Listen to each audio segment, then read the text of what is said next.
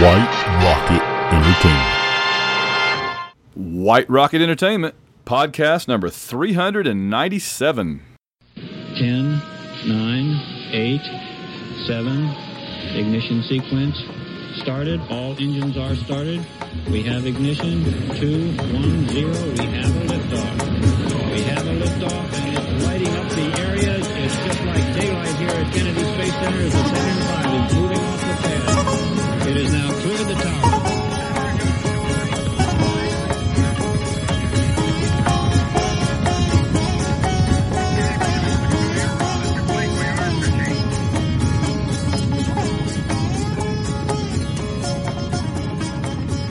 Hello and welcome to the White Rocket Podcast, brought to you by White Rocket Entertainment in association with all of our great supporters via Patreon.com. I'm Van Allen Plexico, and this is one long conversation with a variety of guests about the best of popular culture. But you know what tonight is, in particular in popular culture. This is one of our big Game of Thrones episodes. We only have a few left to go, but we have a really big one to talk about tonight. And so, of course, joining me here once again to dig into a new episode of Game of Thrones, and one of the biggest ones ever, is my good friend John Ringer. Welcome back aboard, John. Thanks for having me, Van. Very excited to be here. Yeah, this is it, man. This is a big one.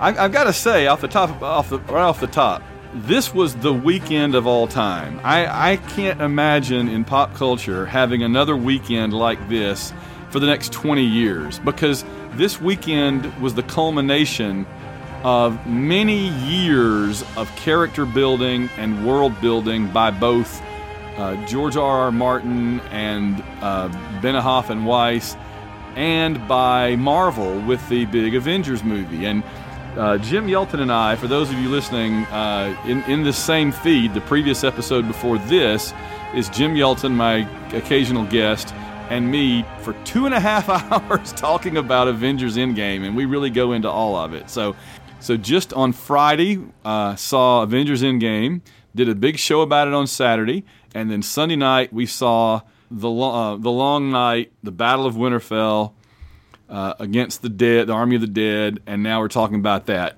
John, how has your brain handled the last 72 hours? It's been a lot. Yes. It's been, a lot of highs and lows and emotion and a lot of tension. Yeah.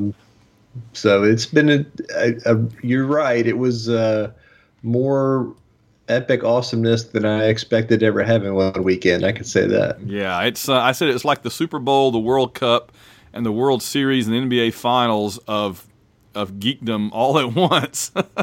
And it was also a very big weekend for the extended Stark family.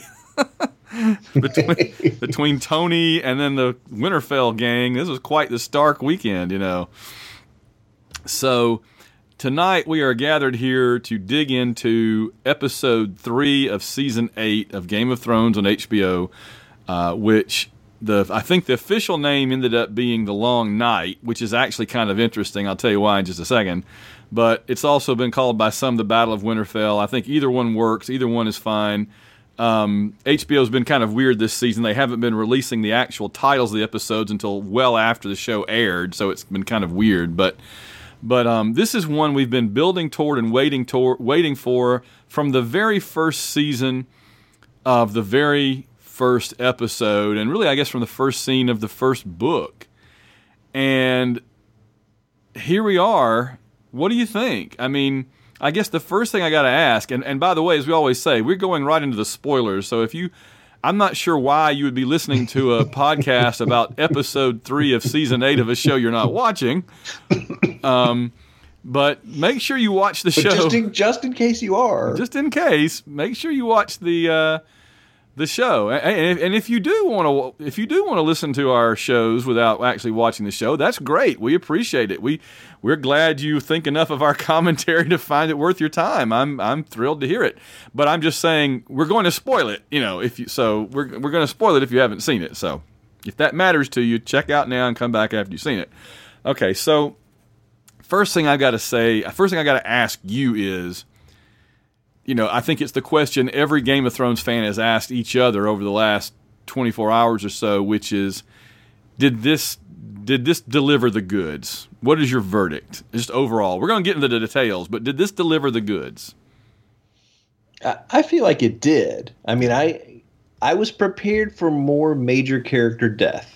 And when I say that, I was prepared in the same way that you prepare yourself for a car crash. Like I was clenching up and, Yes. putting my hands up and bracing myself for impact. Assume crash positions kind of. Right. So I was prepared that way emotionally for major characters to die. But at the same time, like they literally set us up to the seconds before the battle started at the end of episode 2. So episode 3 was literally an hour and 20 minutes of battle. Yep. With no, prelude and no epilogue, just go. And I think in that sense, it was an incredibly successful episode. It was intense. It was really intense at times and overwhelming, visceral. Yes. And I think it did deliver the goods. And I'm not disappointed that the Night King is dead and no major characters have died. Well, I was just going to say, only Game of Thrones could make somebody say, I'm really disappointed that more of my favorite characters didn't get killed. Yes. I can't think of any other show where people would say that. But it's like this show has so subverted our expectations that we find it strange when it's not carnage. It's like if we watched The Red Wedding and we said, some people survived that. That's unfortunate. No, it's not. And the thing that kept bouncing around in my brain, and I want your opinion on this. I really have been wanting to know what you think about this. Ever since we got away from the books and it became the Benioff and Weiss show, right? Allegedly with an outline from George, but come on, it's them in the writer's room, right? Ever since we got away from the books, because the books haven't been written yet or haven't been published yet, things have become, I don't want to say worse, and in some ways, actually, I think better. I know I'll probably get eggs thrown at me for that, but George tended to do stuff that made me really sad and disappointed and angry. I'd come back for more. We were all masochistic in that way. Beat me some more, George. Make me miserable some more. But he tended to always play the downbeat, right? He always hit the downbeat, it seemed like. Mm-hmm. Even in the high moments, there's a downbeat. Whereas ever since it's become Benioff and Weiss doing the storytelling, it seems like the story in every way has become more conventional and less downbeat and more moving toward, even with people getting killed, still moving toward, I hesitate to say a happy ending, but not a miserably horrible ending. I was to the point that I couldn't imagine George. I know that George has said all along a bittersweet ending. I was getting to the point, honestly, where I couldn't imagine anything but bitter. And sure. It seems like since they've been plotting the course for us, they kind of said, okay, we had, 5.5 seasons of digging down in the hole. Now we're going to have 2.5 seasons of climbing back out of the hole. What do you think? Yes, and I think, the biggest one is just, George just spread the tale further wide and more characters and more people more spread out, and he couldn't, untangle the Myronese knot and get Daenerys back to Westeros.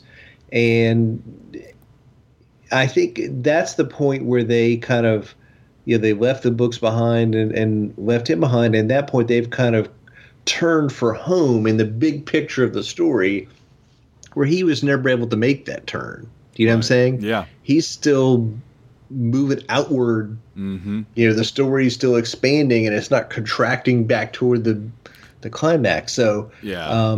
I think that's a big thing with them, is they just turned from home, for home.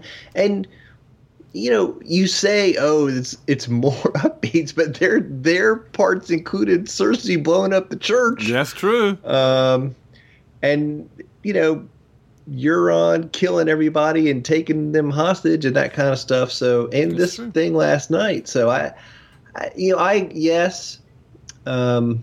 I think this story is so good that people sometimes don't appreciate the fact that there was stuff last night that subverted our expectations, that people can't even realize it. Like, Arya being the hero is that. It's so great, though, isn't it? Oh, it's awesome. It makes me so happy. But that's what I was going to mention is I have no doubt. I have zero doubt that when we ever, if and when we ever get the last book, and this all happens in his version, I have no doubt that his version of all this will be so different, including the motivations of the Night King, including the resolution, and including the body count. I can't see his version coming out anywhere near. I mean, think about this. He killed more major characters at a wedding than Benioff and Weiss killed at the greatest battle in the history of television. Mm-hmm. I mean, think about that for a second. George killed more major characters at a random wedding than they killed in terms of major characters, name characters, than they killed. Sure. I mean, if George writes that battle last night, there's 3 people coming out alive, I feel like. Maybe. It's just, they're just different. And to be honest, with my sensibilities, whenever those books do come out, I'll read them and I'll be utterly engrossed and everything on the edge of my seat till the very bitter end. But I feel like at the end I'll probably like the TV version better simply because I do like a little happier, I don't want to say happier ending, but a happier course of events. And again, you make a good point. This hasn't been super happy, but come on, compared to the way... And I'm not trying to crap on George R. R. Martin at all. Those books are brilliant. They're amazing. I'm just saying I like the slightly less downbeat tone that the TV show has had. I didn't say upbeat. I said slightly less downbeat. Is that fair? I'm good with that. But the other thing is I think, like, because the books haven't been written, we don't know if George wasn't going to go here with some of this. Like, you say it's slightly less downbeat. It's because characters who have had absolute show arcs, like Sansa and Theon and Arya and people, are in good places now. They did the swim through 100 yards of crap thing to get here, and they're better now. But it doesn't mean that all that stuff didn't happen. So, like, just the fact that they're we're not having to watch Theon get tortured every day doesn't mean that, wow, the show's in a happier place. It is. But I think some of it is also these huge, long character arcs that he created that we care about coming to closure and coming to, encounter each other again and stand beside each other again in this battle. And I think that's, like you said, it's a positive thing, but it's a testament to the, all the stuff he built to get us here. Oh, yeah. Yeah, everything was earned. I mean, that's why it's such a strange coincidence that we get the Avengers finale, the big MCU finale, and this on the same weekend, is because both of them, more than almost any big entertainment I can think of in the last decade, both of them absolutely earned every bit of it. They put in all the long, hard work of earning our compassion, earning our interest, earning our wanting to know more. None of this. I mean, like, if you compare this to really understand what I'm saying, compare it to those Star Trek movies that Abrams and Lindelof have been doing, okay, where they didn't put any time or any effort into earning emotional scenes like when Captain Kirk is going to die or whatever in the darkness, and they're basically relying on the fact that the reference they're making because they haven't put in any of the hard work, whereas Game of Thrones and Avengers both have spent years and hours of time, of very well written and very well performed time, getting us up to the point that we absolutely care about. I mean, when Ed died, I was like, oh no, Ed, whereas, 3-4 years ago, I'd have been like, nah. Now I'm like, oh, not Ed, I was deathly concerned about the dog, the wolf. Deathly, he's like my favorite character now, and I'm, that's at least, and I was deeply concerned that he was okay. So, more about that. So, well, anyway, all right. Well, I think, I know that some people were disappointed, and that's just inevitable, right? You're always going to have some people, for different legitimate reasons, that are not as happy about it as others. So we'll get into some of that as we go into more detail. So the battle, all right, let's look at the battle. I feel like Miguel Sapochnik, he is the man for directing giant battles on this show. I'll watch, if he goes on and does the Brady Bunch reboot or something, I want to see the episode where the Brady Bunch fights a giant zombie army, because it'll be awesome, This is what he does. And I was going to point out that if you look at the Wikipedia page for Game of Thrones, it shows who the directors are for the next 3 episodes, and it's about what you'd expect.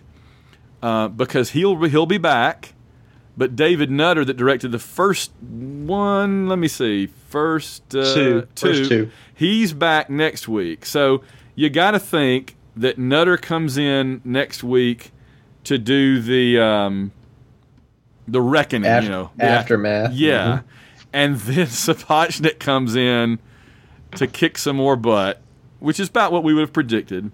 And then you have Benioff and Weiss themselves directing the final episode, and that kind of segues real quick into what I was going to say about another show. I've said all along how similar this is to Babylon 5.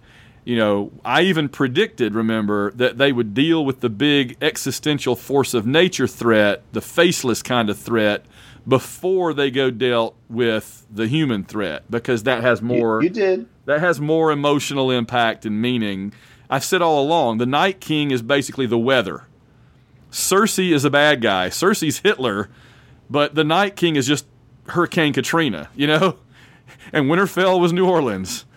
And so Babylon 5 was the same way. Halfway through the big climactic season, they dealt with the Shadow War, and then the end of that season, they dealt with the human enemy back on Earth. But the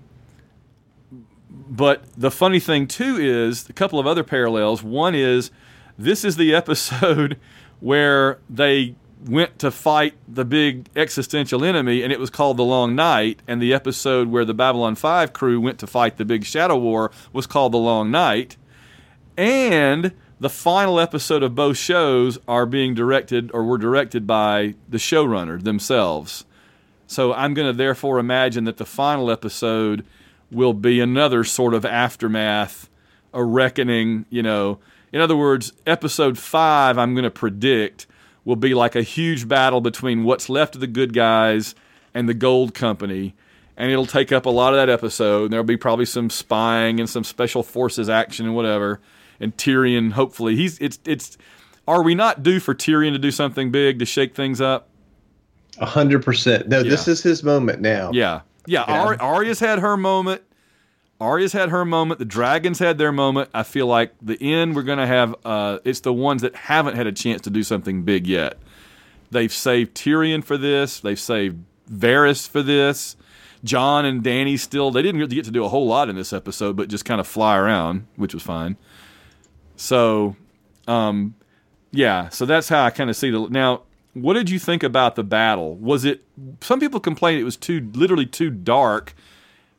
I thought that was kind of on purpose to a certain degree, the fog of war. What did you think about that?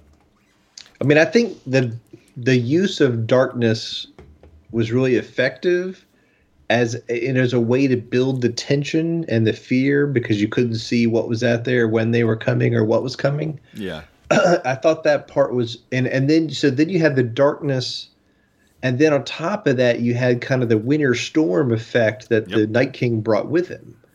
And I think it did that, plus kind of the way they shot the early fight scenes outside the walls, made it really hard to tell what the hell was going on. Yeah. But the way, like, just them staring out there into the darkness, hearing the dead coming, but you can't see them yet, I thought those scenes were incredibly effective. Yes, exactly. And then when the Dothraki with the flaming swords go out there and just start disappearing, I thought that was... Part of me was like, oh my gosh, everything we went through to get this army, and they burn it in 5 seconds. But on the other hand, I'm like, well, if it's got to go, this is certainly a very effective way to get it across, you know. Mm-hmm. And by the way, we have to assume that Ghost got about halfway across the battlefield and then saw a rabbit or something and had to run off and chase it, right? I have no idea if Ghost is alive, but he could have been guarding Bran. Why was he out there? Anyhow. Yeah, he had no business with the Dothraki. I think they smelled like meat or something, and he wanted to follow them. Well, he wasn't really with the Dothraki ever. He was always with Jorah. Yeah, he was with Jorah. Like, this is a guy from the north. I can hang with him. Yeah. But then he got like halfway across the field, saw the dead, and said, I'd rather go chase this rabbit. I think I buried a bone over there. I'm pretty sure I have a bone buried right over there. I'm going to go over and take care of that. That was Ghost. If you could hear his inner monologue. But yeah, so while we're talking about, well, we're going to get to the specifics of that in a minute, but yeah, I thought the darkness worked fine. I guess I have a TV that was able to show the blackness better than some, so I could see some things. But even still, I was kind of literally sitting on the edge of the sofa, leaning forward, squinting, trying to figure out. But I thought that worked, you know. Yes, I mean it, but I think it's the kind of thing like I'm gonna have to go back and watch it again. Yeah. To have a better sense of it, just because there was so much happening, it was so confusing, and there was that. But it really, I think, did kind of create for the audience. People are spoiled; they don't want the fog of war. They want to have the bird's eye view, perfectly clear, and see the whole battle. Do you know what I'm saying? Yep. And they didn't get that here. No, they didn't. But I think it was more effective because it wasn't a human army and it was the undead. I think it created a lot more tension. Yeah, I think so too. And speaking of the tension, I mean, there was a lot of. I kept reading and hearing that what Sapochnik did was he watched the Lord of the Rings movies and was taking notes on when he got bored. And I thought that was a really good idea because it gave him a sense of how much battle, carnage, melee can you show before you really need to cut away to a human reaction, a human interaction, you know. And one thing I want to point out, I think that I'm going to go out on a limb here and say I think that Peter Jackson pioneered in some ways the mixing of horror elements into fantasy battles. Before Lord of the Rings before the Lord of the Rings movies that Peter Jackson made, fantasy battles tended to be very much like medieval contests, you know. Like, think about Excalibur or something. Whereas Peter Jackson was the one that brought a schlocky horror director's, sensibility of having just the macabre, just horror stuff mixed into battle. And it was very effective in Lord of the Rings, and I thought that they had a lot of horror elements to this episode. Oh, yeah. I guess having the undead as the enemy helps. It does, but them coming out of the darkness like a wave and knocking down the kind of the first rank and that kind of stuff, and then them kind of chasing Arya through the hallways and then like the scenes of like them coming over the castle wall and like diving off the roof to the inner courtyard, that kind of in a wave. Yeah. That was, or them doing kind of the lay down their bodies and build a bridge for each other thing was very effective. It was also really effective how the army of the dead was just totally ravenous. I mean, they were absolutely out of control until the fire came up, and then they just stood like they were at attention. I thought that was a really interesting and very effective counterpoint to show that they were being so bloodthirsty and vicious for most of that episode under orders, In other words, yes, there was a fine degree of control. Mm-hmm. They weren't just like wild animals out of control. They were acting like wild animals on purpose. And as soon as that fire came up and they couldn't attack anymore, they just kind of stood there. They weren't like staggering around like zombies on Walking Dead or something going, blah, blah. No, they were just standing at attention like the freaking Unsullied. And seeing that, that creeped me out, honestly. Because when you see walkers, the dead, the zombie type things, we like to think of them as being completely mindless, and that's why they do the things they do. They're totally mindless, and they just have a thirst for blood or brains or whatever. But to see them stop and just stand at attention like they're waiting for the next instruction, man, I thought was a very effective visual. So let's look at some of the big moments and some of the smaller moments this episode now, get in a little more granular detail. Melisandre showed up. I wasn't expecting that. I guess in retrospect, we should have known because she said she was going to be dying at Winterfell or whatever, or something like that. Well, she said in Westeros. She said she was coming back, and she did.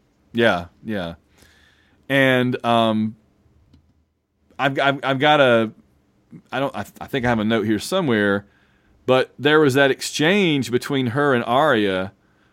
There was a couple, but one of them called back to, I guess it was season 3, when Melisandre, did you see that? There was they called back to her saying, people with green eyes, blue eyes, brown eyes, whatever, you'll close a lot of eyes, basically. And people have been reading that as, well, the White Walkers have blue eyes, so that's what that.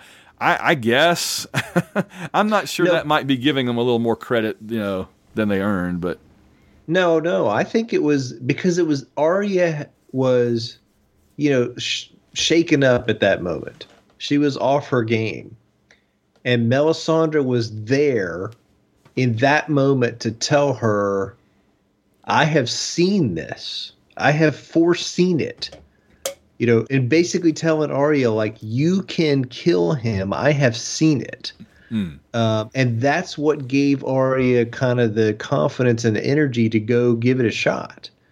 Before that, she was kind of just huddled in there with the Hound taking shelter. And as soon as Melisandre said that, she basically stood up and ran out of that room like, I'm on the warpath.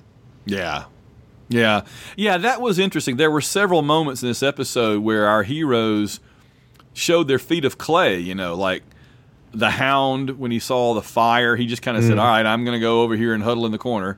And like you say with Arya, Sam was kind of that way through most of it. There were several moments. I mean, Jon in the courtyard when the ice dragon was trying to zap him, there really wasn't a lot he could do. It was like he was pinned down by snipers, and every time he tried to get out of cover, he got shot at again, So yeah, it was neat to see these heroes that are supposed to be, like archetypal, fearless heroes. They're, as just like everybody on this show, they are human in the sense of they are vulnerable to, to emotions and to fear and to the overwhelming threat that these creatures posed. My big question here, I want you to address this. Why send the cavalry and the infantry out from the other side of the trench from that defended position? Because they ultimately accomplished nothing, and if they had just stayed behind the walls or even retreated south and let the Night King do exactly what he did anyway, they still could have killed him, and Dany's army would be alive now. Yeah, but I mean, number one, you don't know if you're going to kill him without all those guys. Again, it's like I talked about last week. The plan for the good guys is to kill the Night King, but also to kill White Walkers. The individual dead people don't matter at all to either side. Right. Like they literally killing one of them doesn't matter.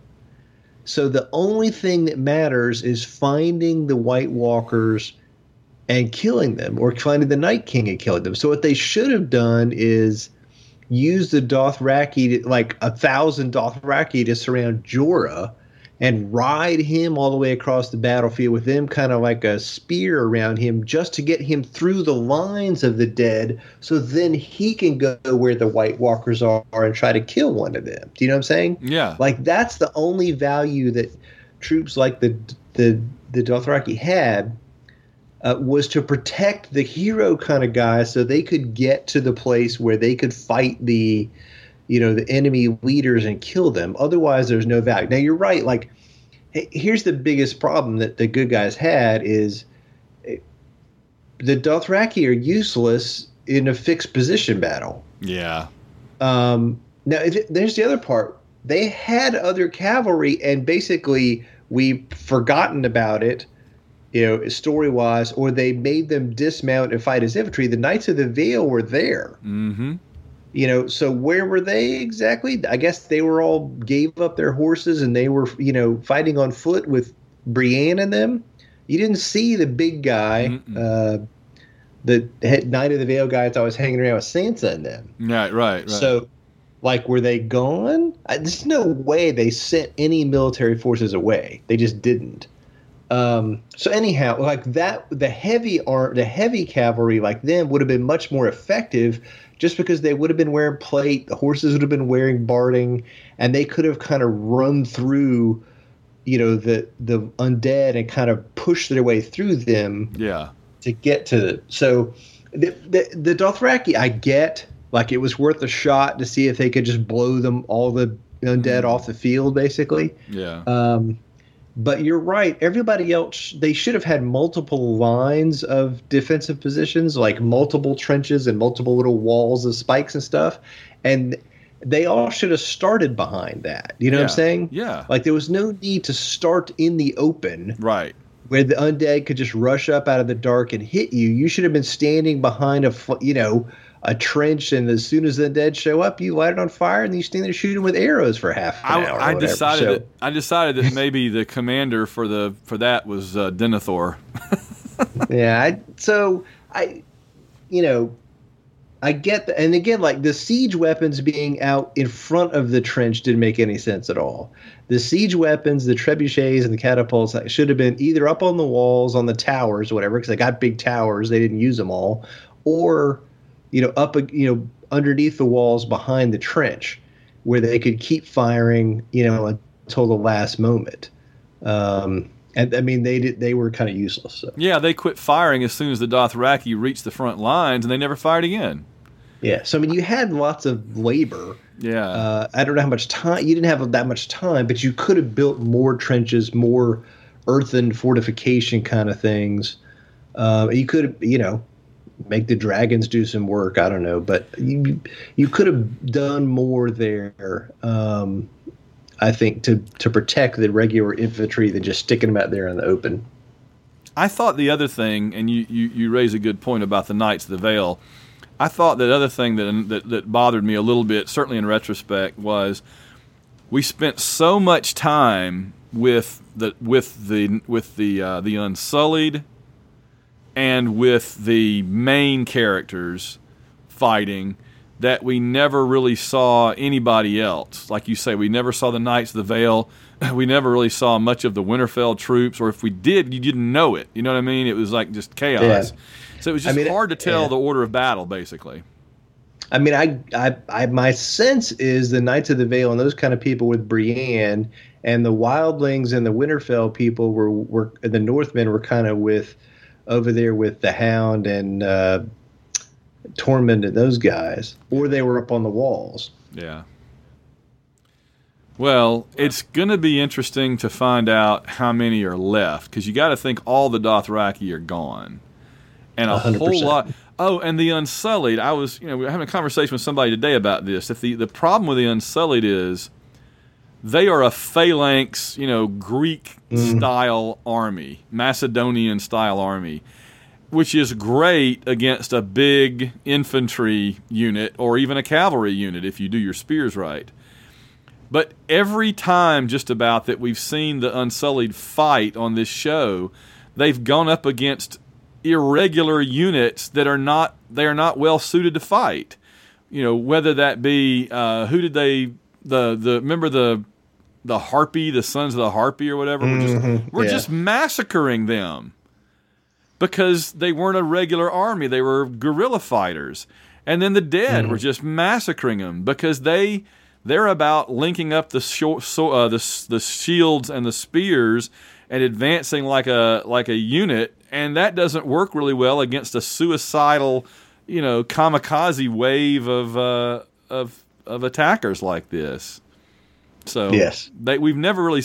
I guess the only time they were really effective was last season when they fought the Lannisters maybe once, and that was mostly the Dothraki. Yeah, I mean they fought the Lannisters at they took Castle Rock or whatever, but that was kind of blah. There wasn't much to it. Yeah, so I've just been extremely. I declare I like the Unsullied. I love Grey Worm, but I have declared them the least impressive military unit in Westeros because of just I said that basically they're really super disciplined and all. I described them today on Twitter. I said it's like they're a 1970s, 1980s option wishbone team, and they keep going up against air raid offenses. Well, but I'm going to say this. Their discipline was incredible watching that last night. Yeah. And I think if they had not been there and they had not had that discipline, that battle would have been over in about 2 minutes. Yeah, they're very good at retreating. Everybody else would have run and they would have collapsed. Yeah. And the gate would have been overrun and that would have been it. Yeah. Like the battle wouldn't have lasted a tenth as long without them. That's true. They're very good at retreating, but they're very good at holding position as best they can. And they're fearless. They're like robots, so I give them credit. What do you think about the Air Force battle, the air combat? I mean, it would have helped if not for all the snow and the storm that came in. That kind of obscured that. That's, again, people have crap all over the Night King's plan, but because he lost. But I think a lot of it was really smart. I think the Winter Storm thing was really clever. The good guys had plans to use, signaling with torches and to get the dragons to do different things and move to different places. And they couldn't do that because they couldn't freaking see each other. Yeah. And they couldn't be nearly as effective like in doing the close air support thing where they were breathing fire down on the deads in front of the lines of the defenders because they couldn't see. And so I think that was a really smart thing that he did. And then additionally, like, it kind of disoriented all the defenders too. They couldn't see well and tell what was going on. And I think it made it much harder for Jon and Daenerys to fight in the air because they were getting blown around. Mm-hmm. And they couldn't see well. Some of the aerial combat was really cool. I mean, when Jon's dragon and the Night King's dragon were engaged and they were biting each other and that kind of stuff. I mean, that was really exciting. Yeah. I guess we should have gotten Reynolds on here to talk about the weather situation. Oh, I hate to think what he would have said. So, yeah, I just couldn't tell. I got to ask now while we're thinking about it. I got the sense that Jon's dragon died. Am I wrong? Because it hit the ground and slid and he fell off. I don't know if it's dead or not. If it's not dead, it's very wounded, and I don't think it could fly anytime soon. How about that? Yeah. Dany's is a little better, but Dany's is the one that had the 8,000 freaking dead poking it. So it's wounded too, and it's not going to be full speed for a while. Yeah, I've seen reports that said both of them are alive, but after Jon's crashed, I never saw it again. No, I mean he ran away from it to chase the Night King. Yeah. But we didn't see it like dead. So I'm always skeptical of in this show if somebody dies off screen, I'm skeptical. So that's like the same thing with Ghost and that dragon. I suspect they're alive just because we didn't see them die. Oh, I'm going to be 100% sure that Ghost is alive. I'm telling you, he had to go get his milk bone that he'd buried, and he's fine. The Night King is fireproof. We knew he was normal fireproof. Yeah, because he's shown that before. But she had the full Daenerys did the full dragon fire all over him, barbecue, which is supposed to be like the hottest thing ever. Yeah, and he was just like, hey, yeah. Feels good. That's fine. A little over here on the left. Yeah. A little tickle. Yeah. Somebody said, is he a Targaryen? No, he's not a Targaryen. He's just, he's magic, cold magic is basically what it is. Is Jon fireproof? I wouldn't test that theory. Yeah, wasn't it Bran that said when they asked him, "Could the dragon kill the Night King?" and Bran said, "Nobody's ever tried." I think that was what happened. Yeah. Yeah. So they didn't know. Well, now they know. It was a good plan. Yeah. Dragon can kill him? No. Little girl? Yes. I love it. Okay, Lyanna Mormont. I mean, I guess I hate to see her go. One of the recaps I saw this morning said she was too good for the show, and so she's gone. But I guess if she's got to die, she's certainly got a send-off worthy of that character and the way that actress has played that character. And not just that she killed the giant, but she was wounded on the ground, and veteran grown men soldiers are getting wiped out right and left. And she stands up and charges an undead giant by herself. Unbelievable. Screaming at it. Yeah. Hardcore to the end. She's awesome. She really is. Yeah, I'm going to miss her, but she certainly got a send-off worthy of little Lady Mormont. She was great. Arya running through the castle, that was interesting because was it that she was panicking or that it was just like everything was turning so much against them that she just had to run, I mean, she was running because she was on like the walls and the roof and the undead were all around her. And then she was in the buildings and the undead were there. But also I think she was kind of panicking and kind of freaking out because the undead were everywhere. Do you know what I'm saying? And then she was doing the hiding, sneaking, distracting them thing. But then at one point it turned into her just kind of freaking out and then chasing her, them, finding her and chasing her and her freaking out. Yeah. And that was when regrouped. We've had lots of different kinds of scenes in the show over 8 years, but we've never had something like that basically in the dark, undead hunting one person like that in a building. So it was just a different kind of thing. Yeah. Yeah. It was like another horror thing, the young girl in the dark with all kind of creatures skulking around and it was just cool. It was neat how quiet she could be, right? I mean, they never heard her except when she, her blood dripped or when she wanted them to hear her. She was rolling under the table and over across the hall and around the corner. And, it was just neat how she was using her skills. Now, we got to Jon trying to catch the Night King on the ground. And, by the way, we have to say goodbye to Beric Dondarrion, and we still have the Hound. Of course, we said that the Hound had a life insurance policy named the Mountain. Mm-hmm. The Hound wasn't going anywhere as long as his brother was still out there to kill again. Yes. But didn't you? We basically said Beric was going to die, didn't we? Oh, 100%. This was his moment. The two characters I think we were the most confident were going to die were Theon and Beric Dondarrion. Yes. And that's what happened.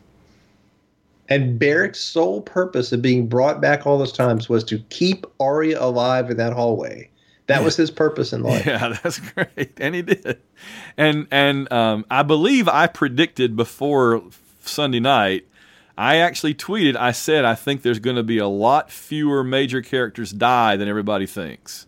Mm-hmm. I think I was right because I just feel like they really kind of scraped around and said, who can we kill and it won't affect the rest of the story, and that's pretty much who they killed, and he was one of them. He had kind of served his purpose too, and I think Jorah was probably Jorah and Theon, I guess, right, were the big ones among the heroes. I don't know if I call Melisandre a hero. She was kind of like another natural force. About the crypts, we did get the dead coming out of that was the least surprising thing of all, right? Everybody knew that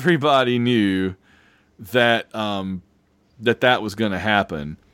I thought it was a little underwhelming. I was expecting to see like Stark ancestors in numbers marching around. They really played it more like we focused on Sansa and Tyrion and Varys, and we got their reactions as all the screaming was in the darkness in the background.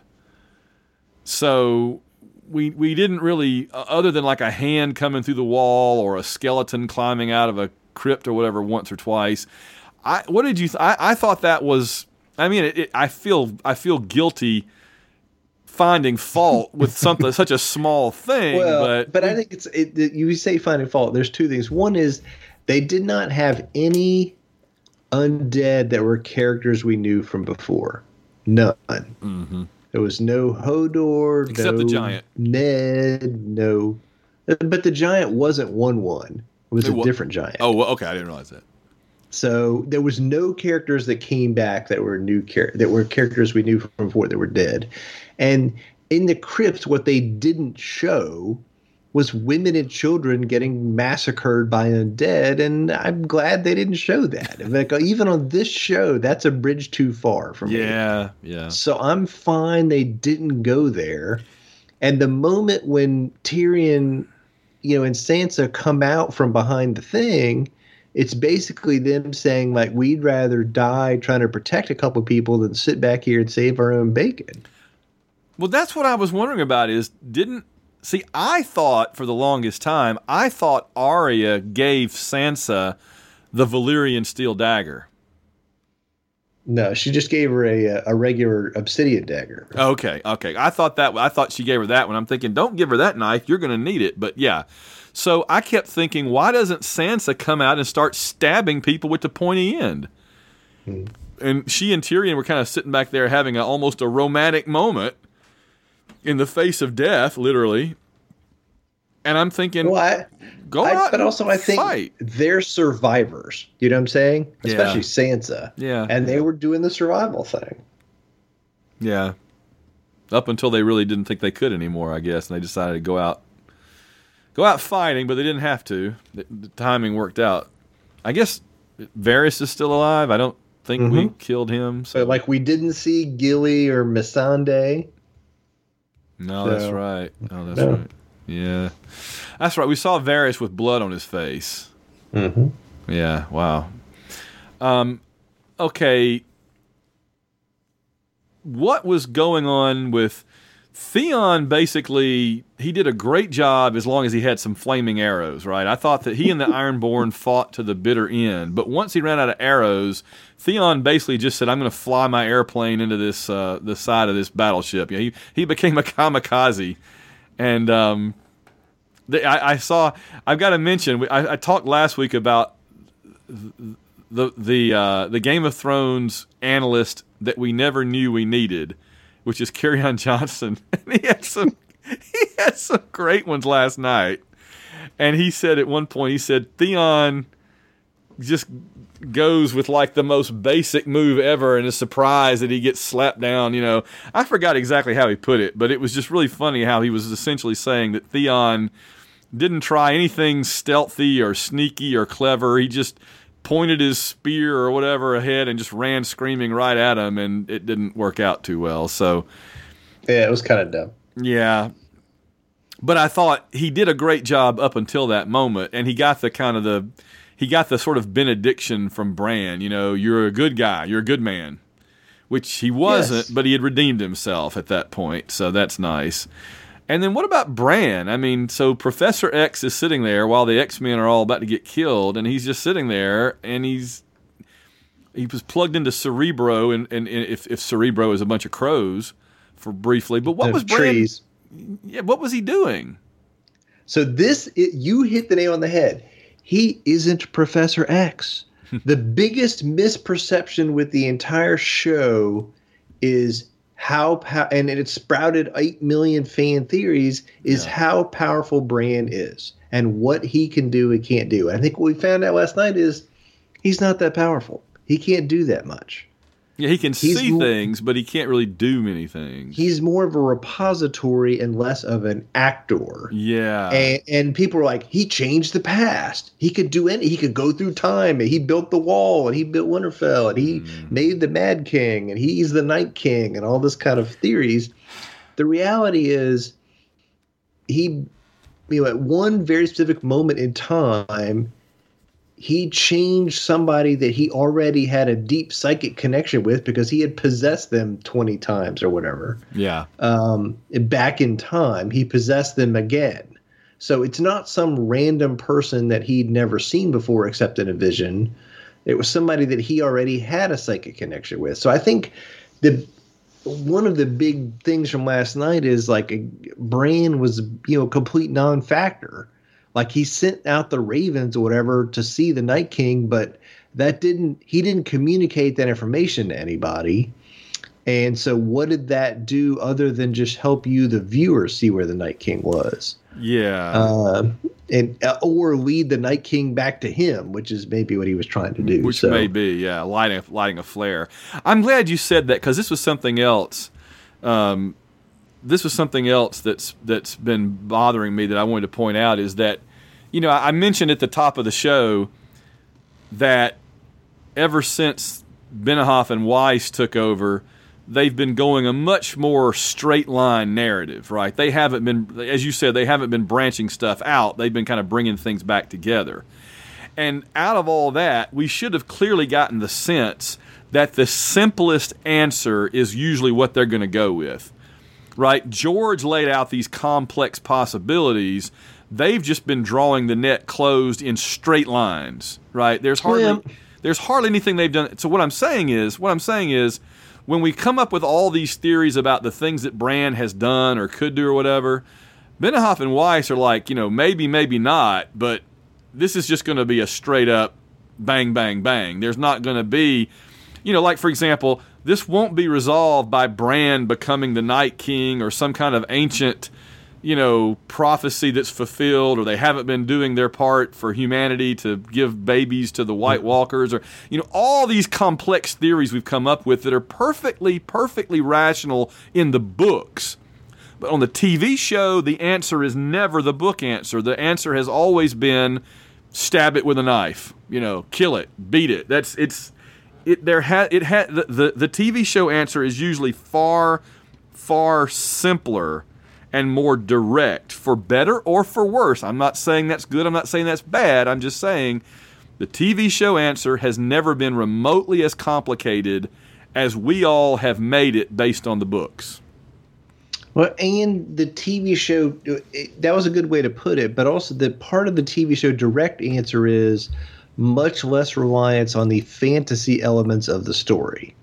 Yes. I think they're not as comfortable with those as George R. R. Martin was, and so they're not going to just pick up the fantasy elements of Bran's powers and story and weave them in. They're just going to kind of minimize it and have him sitting there. That's what it is. Yep. Have him just sitting there until somebody jumps out. And all right, so that gets us to the big moment of this episode where Arya jumps out of nowhere and we get that awesome little sequence like out of a kung fu movie or something where he grabs her by the throat and by the hand. He's now out of hands, but she's got another hand, so she drops the dagger, catches it in another hand, and stabs him and blows him up, blows up the entire army. So Arya killed more White Walkers and Whites and everything than all the others of them put together, which is awesome because she's Arya. But here is my question. I just... On Wikipedia, on the Wikipedia summary of this episode, it says Arya disguises herself with the face of a White Walker to get in and jump on the Night King. Did you see anything to give No, I didn't see anything until she was in the air. Yes. So I have to watch it again, and I'm sure somebody will do a frame-by-frame breakdown of the end of that. Or probably there's 20 out there on the internet already, but I did... it made sense to me that that's how she got there. She just disguised herself as one of the undead, as a zombie. We talked about that. She put on the face of a zombie and walked out there. Yeah. We discussed that she might do something like that, but I just never saw any indication that she did anything other than just sneak quietly in among them and then jump. Although I don't know what she jumped off of. She may have been like up. I mean, again, I got to watch it again, but there are trees around there. She could have been up one of the other trees too. Yeah. Or a building or something. So what did you think about Arya doing that? I mean, was that what we wanted? Is that That to me, I didn't think that would be it, and I was so excited that it was. No, I didn't think it would be it either, and I loved that it was. Like when she jumped out of the air, I stood up on my couch. I could put my hands straight up in the air like the touchdown signal. Do you know what I'm saying? Yes. Absolutely. Like, because I was so excited. I mean, I love her character, and I love that she's such a badass in this episode, and that she did it. Like, you always, again, people want to poo-poo this episode, but the conventional arc would be Jon or Daenerys killing the Night King. Right. Or Bran using some mind mojo stuff on him and killing him, whatever. Those were the paths that were easy to see, and this was not. And so Arya's destiny basically has been to get here. And I like one of the things I think it was on maybe the Bald Move podcast. They talked about how, where she trained in Braavos, they think about giving people the peace and release of death. And these people who were the undead didn't have that. They were trapped in between. And they didn't have the sweet release of death. So her killing the Night King freed all those people to be able to go forward to be with the, to have that release. So in some ways, it was kind of the kind of thing that the Faceless Men would have wanted to happen. That's good. That's a good point. Yeah, that's a very good point. I hadn't thought of it that way. I guess, but, if I had written this episode and everything was the same right up until that part, I probably, and I'm not saying this would have been better, I'm just saying this is where my brain would have gone based on the kind of thing that I would, think it would happen. I would have had like Jon, Arya, the Hound, Dany, like 7 or 8 of the last few heroes, Jaime, Brienne. I'd have had them all come together and fight their way through the White Walkers. Mm-hmm. And then the Night King starts to intervene, and I'd have Bran use some kind of psychic powers to freeze him, where he couldn't, and he's like struggling mentally with Bran. So you got Bran and the Night King struggling mentally off to one side, while the heroes are all fighting those lieutenants, the White Walkers. And then finally, with a couple of them getting killed, they get past the White Walkers, and just at that moment, the Night King breaks loose from Bran's control, and Jon rushes up, and there's a big, Darth Vader, Luke Skywalker battle of swords between Jon and the Night King, and Jon somehow kills the Night King, or Jon and Dany together kill the Night King, kind of like Éowyn and Merry together killing the Witch King of Angmar, the Lord of the Nazgul. That's how I would have done it. This was much simpler. This was much faster and much more straightforward. It was, and it was very much the kind of, if she didn't kill him in that moment, it was over. Yeah. And the other thing is, like, the Night King does that kind of super, like, he sees Bran a long way away, and he does that kind of super villain, I'm going to stroll over to you and kill you with my bare hands kind of thing. Slowly, yeah. Yeah. Instead of just picking up the spear and going, oh, it's over. That's what they always... I'm surprised the Night King didn't speak for the first time and I was going to say, he didn't get the monologue there. Yeah. But first, let me tell you my plans. Oh, King's Landing shall be frozen solid. Cersei shall be blue. She shall be my new White Walker chief. Oh, the Mountain. He's already dead. He's ready for my army. Yeah, I mean, that's the only thing we didn't get was like a PowerPoint presentation from the Night King. I needed the Night King PowerPoint, man. I wanted to see how he was going to attack King's Landing, what he was going to do to each of the, what was he going to do when the wildfire hits, We have our marshmallows ready for when the wildfire hits. But anyway, a few other things. You had in our notes, you had a note about how in the scenes they're waiting, you can see everybody's breath and what that means. You mean like that they're still alive? No, I meant like at the very beginning of the episode, when they're waiting, when they breathe, it's just the winter cold, and you can see their breath. and like the fact that you could see on their breath means it's getting colder and colder. Yeah, but they're still alive too. They are, but I'm just saying, like, it was one of those things that we were like, it's cold there, and that means the Night King is close. Yeah, winter is definitely coming. Yeah, we talked about the Unsullied. We talked about the Night King. Sam, I mean, I had read interviews where he was talking about all the fighting that he did in this episode. Honestly, I didn't see him doing a lot of fighting. I saw him falling down and people saving him over and over. He did some fighting, but then he also did a lot of the falling down too. He was really a net negative, I feel like, but yeah, he got more people killed trying to save him than he actually killed. But it's funny because he had killed them before. But and it was cool. We talked about Melisandre and Arya already, but I don't think we mentioned that they had that exchange again as well, where Melisandre says, "What do we say to the god of death?" I had forgotten that it was it Syrio, the sword trainer? Mm-hmm. Yes. He was the one that first told Arya, there's only one god, and he's the god of death. And what do we say to him? Not today. And it's interesting how that set her on that path, the whole idea of her being the killer, the death, and death and everything. Mm-hmm. She's the most obsessed with death character outside of Thanos, honestly. So, but it was neat that they had that exchange. What do we say to the god of death? Not today, which was a nice little callback. That was all very good, I thought. No, it was great, and I didn't see how they were going to resolve the Melisandre thing, but she came back and made a difference, and I was, it was kind of cool the stuff she did during the episode. So somebody I was reading called her.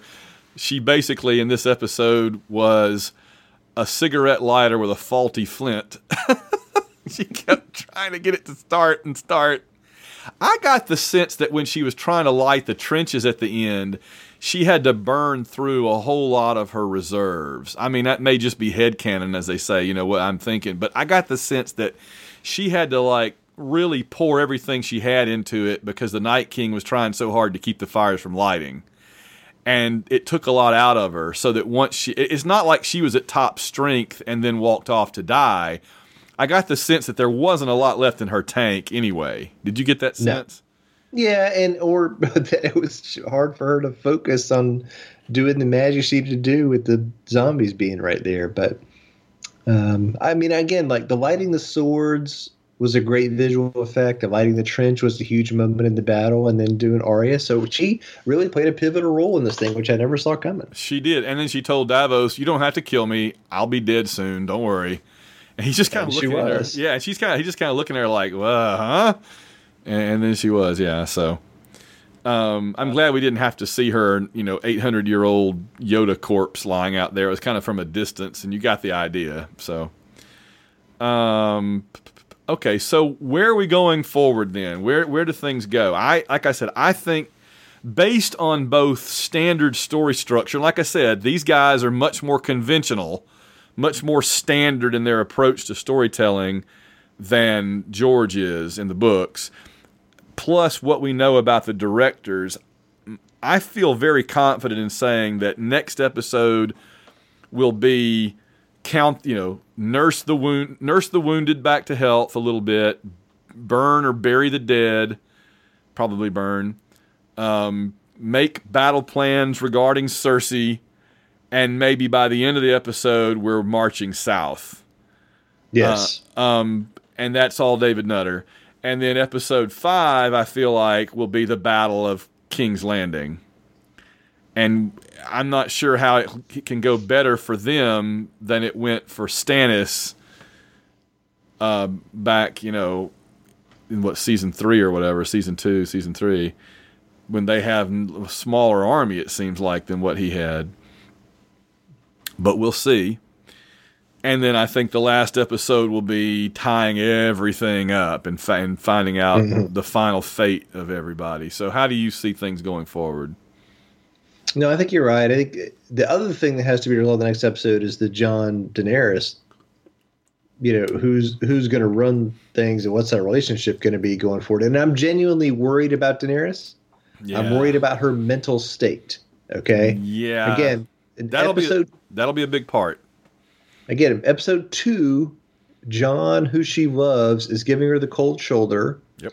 And then he tells her that he's the heir to the throne and not her. And then in the battle, all her Dothraki are dead. 99% of the Unsullied are dead. Maybe one of her dragons is dead. Her other dragon is wounded. We don't know about the rest of her people, but so and Jorah's dead. Jorah's dead, yeah. So her power base and she brought this army to Westeros to win the throne, and the army is now gone. So and especially if Jon doesn't immediately fall on his knees and say, I've already given you my word, you're going to be the queen, I'm going to help you get to the throne and all that kind of stuff, I'm concerned about how she's going to react. So that's one thing I'm really going to be paying attention to. And then, my idea is that, like you said, this is a recovering and regrouping. Who's left? How many of us are there? How can we possibly win?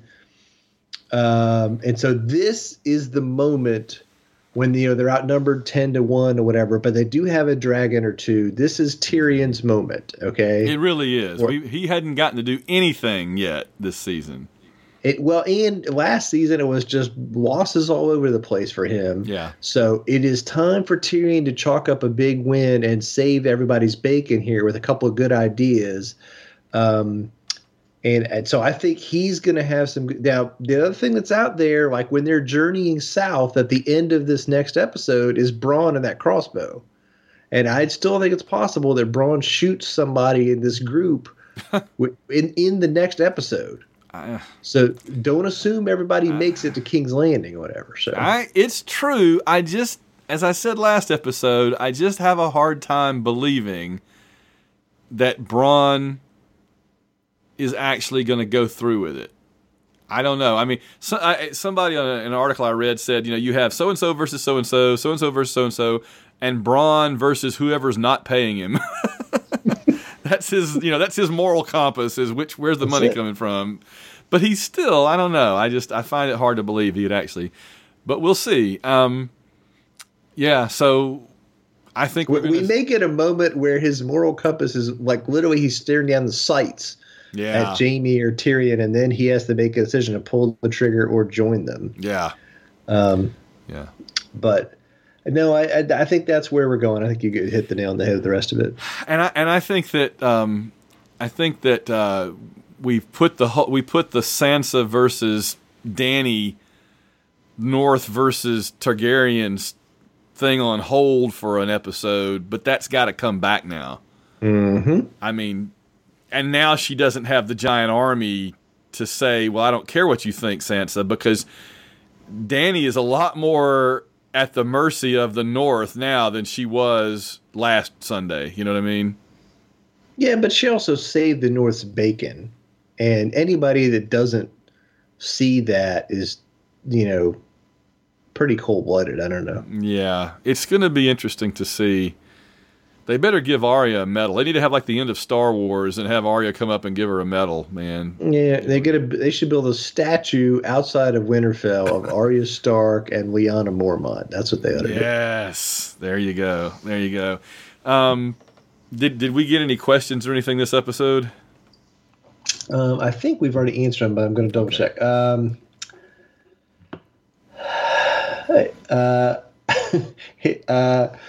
We got an email from Mr. Knoll who says, I have to know the confidence you felt when the Dothraki raised their flaming swords high and you saw the whole massive army in their battle formation versus when those flames went out 30 seconds later. No kidding. I know. When the Dothraki went out there, I'm thinking, well, that's stupid. Why are they doing that? And I thought, well, I guess they're Dothraki. They just can't stand to sit around anymore. They have to be in motion. They have to be going, on the attack. It's not really surprising. And so, but still, they it just seemed like a waste because I sure did want them unleashed on King's Landing. I wanted the Dothraki hitting Cersei's troops so bad, and I'm disappointed about that. And we got a couple of people saying how terrible the Night King was, but his plan was. But again, everybody wants to point to it being terrible because he lost. But let's be clear. Like, He had the Winter Storm. He kept the White Walkers out of the battle. He didn't lose a single White Walker. And the other troops, these zombies don't matter. No, he can not matter wave at his all. hands and make more of them. Absolutely. So they're literally worth nothing. So he destroyed the entire human army without losing anybody he cared about, and he got within about 2 feet of Bran to end the thing forever and win the war when Arya took him out. And he was a hair's breadth away from killing everybody even before that. So I think he could fuss about how he did things, but I think, the attacking at night, keeping the White Walkers back, using the Winter Storm, kind of the way he was kind of flying in and out of the clouds and messing with Jon and Daenerys on their dragons was pretty good. And he had his dragon even though it was wounded, keep Jon pinned down. That's right. So he couldn't do anything. And like you said, he had control of the zombies in a much more fine control that, like, they were, berserker attacking at some points. At other points, they were standing at attention. Yeah. And then they built the little human bridges across the fire and stuff. So I don't think it was that terrible. No, I agree.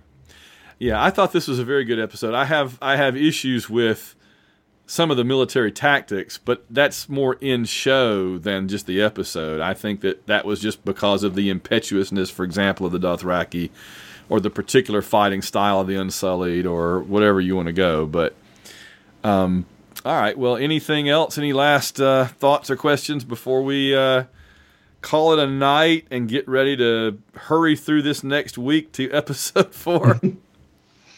Not other than, salute to Arya Stark. Valar Morghulis. Valar Morghulis, that's right. All right, John, what do we say to the God of Death, especially this week? Not today. Not today. We'll see you guys next week. Our patrons keep us going. That's the reason that you get to hear these shows, and for as little as $1 a month, you can join their ranks and help support our programs and get all sorts of things back as benefits. Over the last few months, John and I of the White Rocket Network, we've given away tons of free books, just mailed them out to people. We have video things. We have special podcasts that only our patrons can hear for weeks at a time. We have quite a few perks. We have fantasy leagues and various things, if you like that. And here are the folks that keep the electricity on at the Palatial White Rocket Studios currently. We have to thank Brennan O'Dwyer, Samuel Salvatore, Christopher Burleson, Carl Von Drunker, and Phil Amthor. And then, of course, there's Winston Body, Willie Carden, Susan Trawick, Ben Spooner, Stephen Thompson, Chris Usher, Justin Bean, Steve Trawick, and Richard Stevens.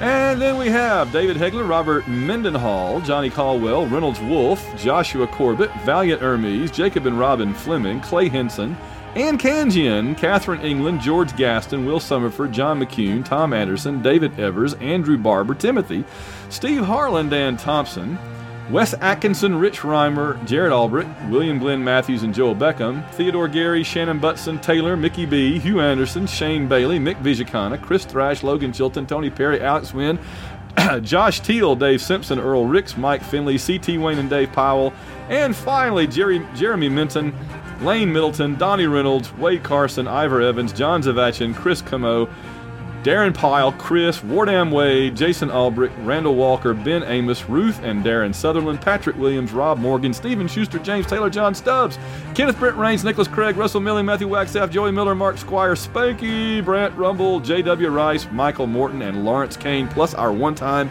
and anonymous donors. Thank you guys all so very much. And you may not always out there want to hear the entire list, but you know what? We read the entire list every show that we can, because that's how much we appreciate you guys supporting the shows. And for those of you that are not yet a member, you'll get your name called out too. So just go to www.plexico.net, plexico.net, and you'll see the link to become a patron, or you can just go to patreon.com and look up Van Plexico, Van Allen Plexico, Plexico.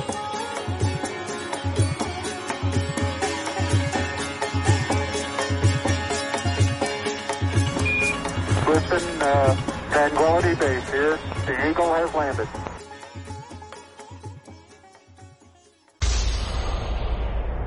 This has been a White Rocket Entertainment production.